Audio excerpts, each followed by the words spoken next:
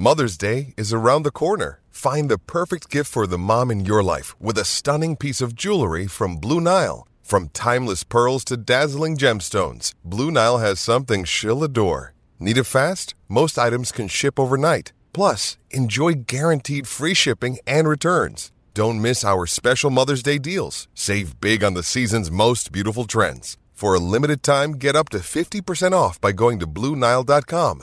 That's BlueNile.com.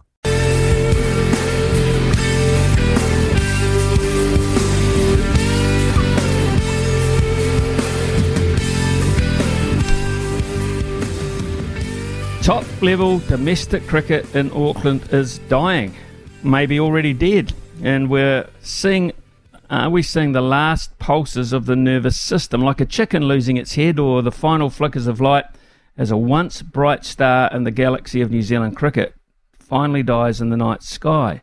Very poetic, that. Clearly not mine, but very good. For our largest city to have second-rate facilities for our premier teams and competitions, and the lack of a world-class cricketing facility in Auckland says a lot in itself. Someone or someone's making big decisions in boardrooms somewhere who may understand spreadsheets and bottom lines as such, but don't have the game's best interests at heart. And some of those decisions made years ago are now coming home to roost. Now, a man who's certainly passionate about the game and definitely has its best interests at heart is sports freak Graham Beasley. He joins us now to talk about that off the back of his article on sportsfreak.co.nz featuring the very sad sight of Eden Park No. 2, or the home of Auckland cricket, looking more like a harbour or a waterfront stadium. Welcome back, Graham. Great article on your website. That picture really did sum it up. It was pretty ugly. It was pretty ugly, and I saw that photo last week during the Auckland floods of pretty much the main ground at Eden Park draining into the outer oval. And I thought that was quite symbolic about what's been happening with cricket and rugby in Auckland for decades, really. And cricket, unfortunately, is the bullied one. It's the bullied sport. It's the bullied cousin sort of thing. And this, I thought, was a symbolism of rugby basically dumping on cricket in our biggest city. And I think it just reinforced to me how strange it is that in easily our biggest city, there is no decent cricket venue. And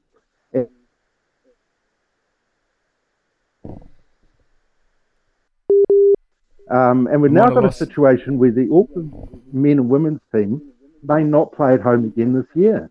From all accounts, the outer oval is still absolutely sodden. It'll take a long time to get that pitch in the ground up to a situation where it can host first-class cricket again for this season. And that to me just seems so third world, really.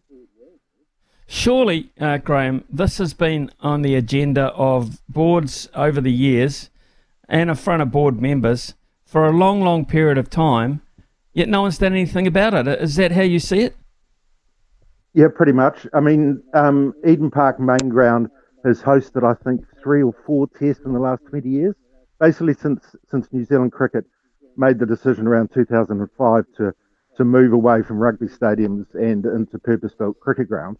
They've only had, as I say, a very small number of tests. And then at the first-class level, I mean, who seriously thinks that Eden Park Outer Oval is a first-class ground?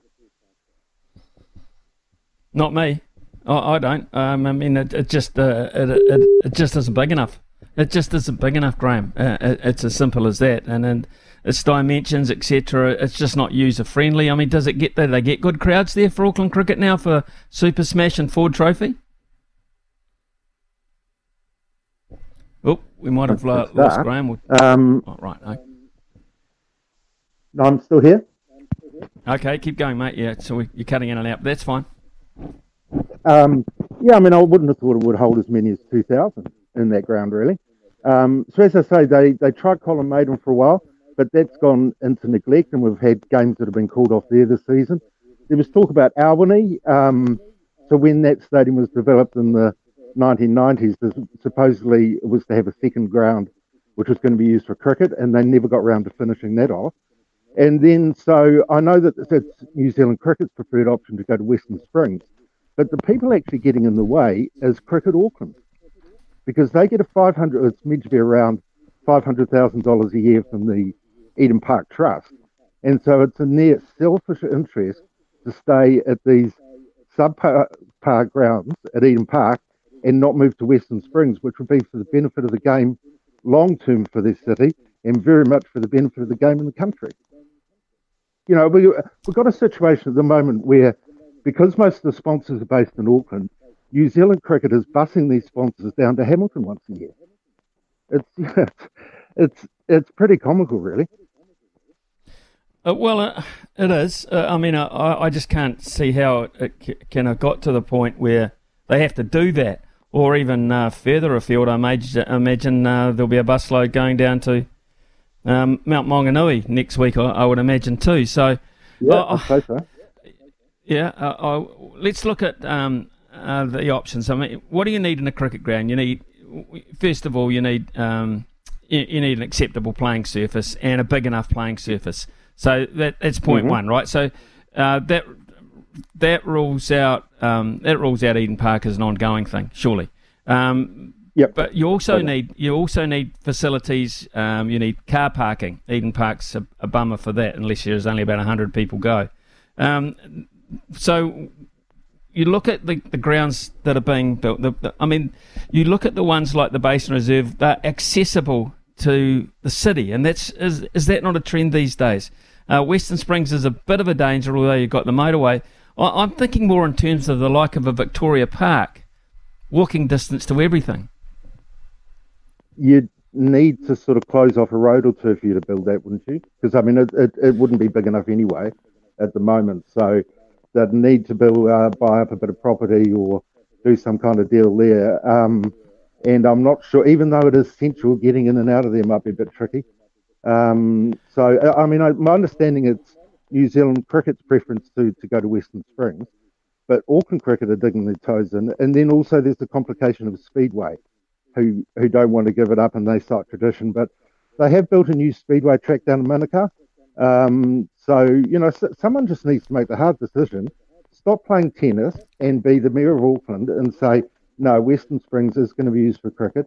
We're going to plough some money into it, make it, say, 20,000 capacity, which I think is probably right for cricket in our biggest city, put some lights in there, and just do it properly. What's the club situation like there in Auckland? Well, I don't live in Auckland, so I'm not really close enough to know what the club situation is like. I mean, it could well be struggling like in a lot of other big cities. But it also doesn't help if you can't get children and club players to go along and watch cricket on a regular basis. You know, we've got a whole generation that's grown up in Auckland now that has not had the opportunity to go and watch Test cricket, and are pretty unattractive options to watch first class cricket or Super Smash or whatever. Where would you say that to have a long-term effect? Where would you say the home of New Zealand cricket is now then, Graham? Well, I'm biased, but I'd say the Basin. Okay. You know, I mean, any book on New Zealand cricket, Men in White or whatever, it has a photo of the Basin on the front cover. Right, okay. I don't think it's Hagley yet. Hagley still has the appearance of being a bit temporary. You know, they've still got Portaloos at Hagley. So if you put it that way, there's no real shade or shelter there. So I would say it is the Basin. But it's a bit odd to have the home of cricket and not your biggest city. Right, okay. Eden Park number one then. Eden Park number one. What's its future? Is it just white ball cricket? Or does it have one? Even then, it's not getting as much white ball cricket as it used to. But yeah, I would say it's solely white ball and maybe even really only T20. You know, with those short boundaries straight, I don't think that's sustainable in the long term. So I think as a temporary T20 ground, it'll be okay. You know, maybe used for World Cups, although I don't know when or if we're going to get another one of those. And that's pretty much it.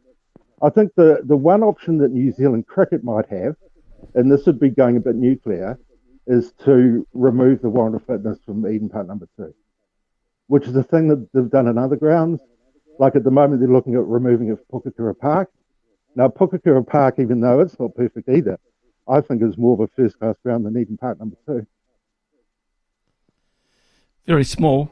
Very small. Eden Park's very small. I can see why they're looking at that.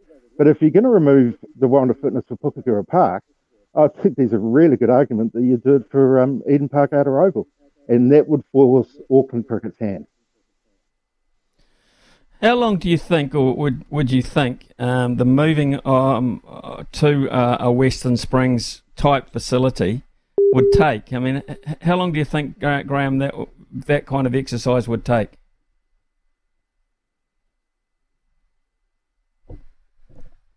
To upgrade Hagley Oval, I think, from memory. It took 2 years to upgrade the basin in the late 70s. So I would say to that 2 to 3 year period, depending if they want to do it in stages as well. I mean, the upgrade of the Bay Oval over the last few years, that's been done sort of bit by bit. They built that new bank, then they built the media facilities, and they built lights and all that kind of stuff. Basically, every year they made an incremental change. So they could try taking that approach, I guess. So probably for the full job, it'll be around 5 years. I've just had a text in from Sean to say, what about Cornwall Park next to Alexandra Park? Yeah, that'd be big enough, wouldn't it? Yeah, that could be an option. I mean, it's kind of like the old ad, I don't really care where, as long as it moves from where it currently. So because of that, and it impacts, of course, on Aucklanders, Graham, as well, how big a effect do you think, I mean, New Zealand, this could have on New Zealand cricket, looking at the biggest population base not having a home?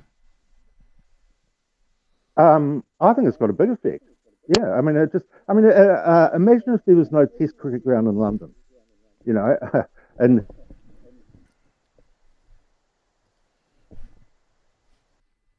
no other cricket-playing nation in the world that does not have a proper Test venue, and now even a proper first-class venue in what is by far the biggest city. It's I'm sure that they'll be missing out on all sorts of gate takings, sponsorships, all that kind of stuff. I mean, some of those larger corporates, as we were talking about before, who get bussed to the mount, etc., they're not getting the return for their investment that they should be getting. And I'd imagine that they would be agitating as well. I'm just I'm racking my brains here while you're answering these questions, just trying to find out what's going to spark it. What has to happen to spark? I mean, okay, a flooded ground, the fact that it's not going to get any cricket this year, obviously inadequate in that regard. What is going to spark it, Graham, to finally have something done in this regard? I think it probably needs someone to really stand up and make it a bit of a big issue.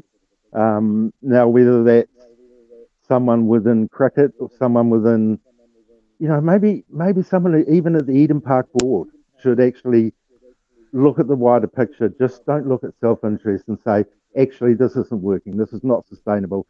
It's not fitting. The glove doesn't fit the hand. It is time for someone to do something else. And then it would probably take some leadership at a council level. New Zealand Cricket, as I say, maybe they need to play harder ball on this and, talk about Warrender Fitnesses, etc. And just for people to, and maybe there's even some central government intervention. Maybe it's a thing that a Minister of Sport needs to take some leadership of.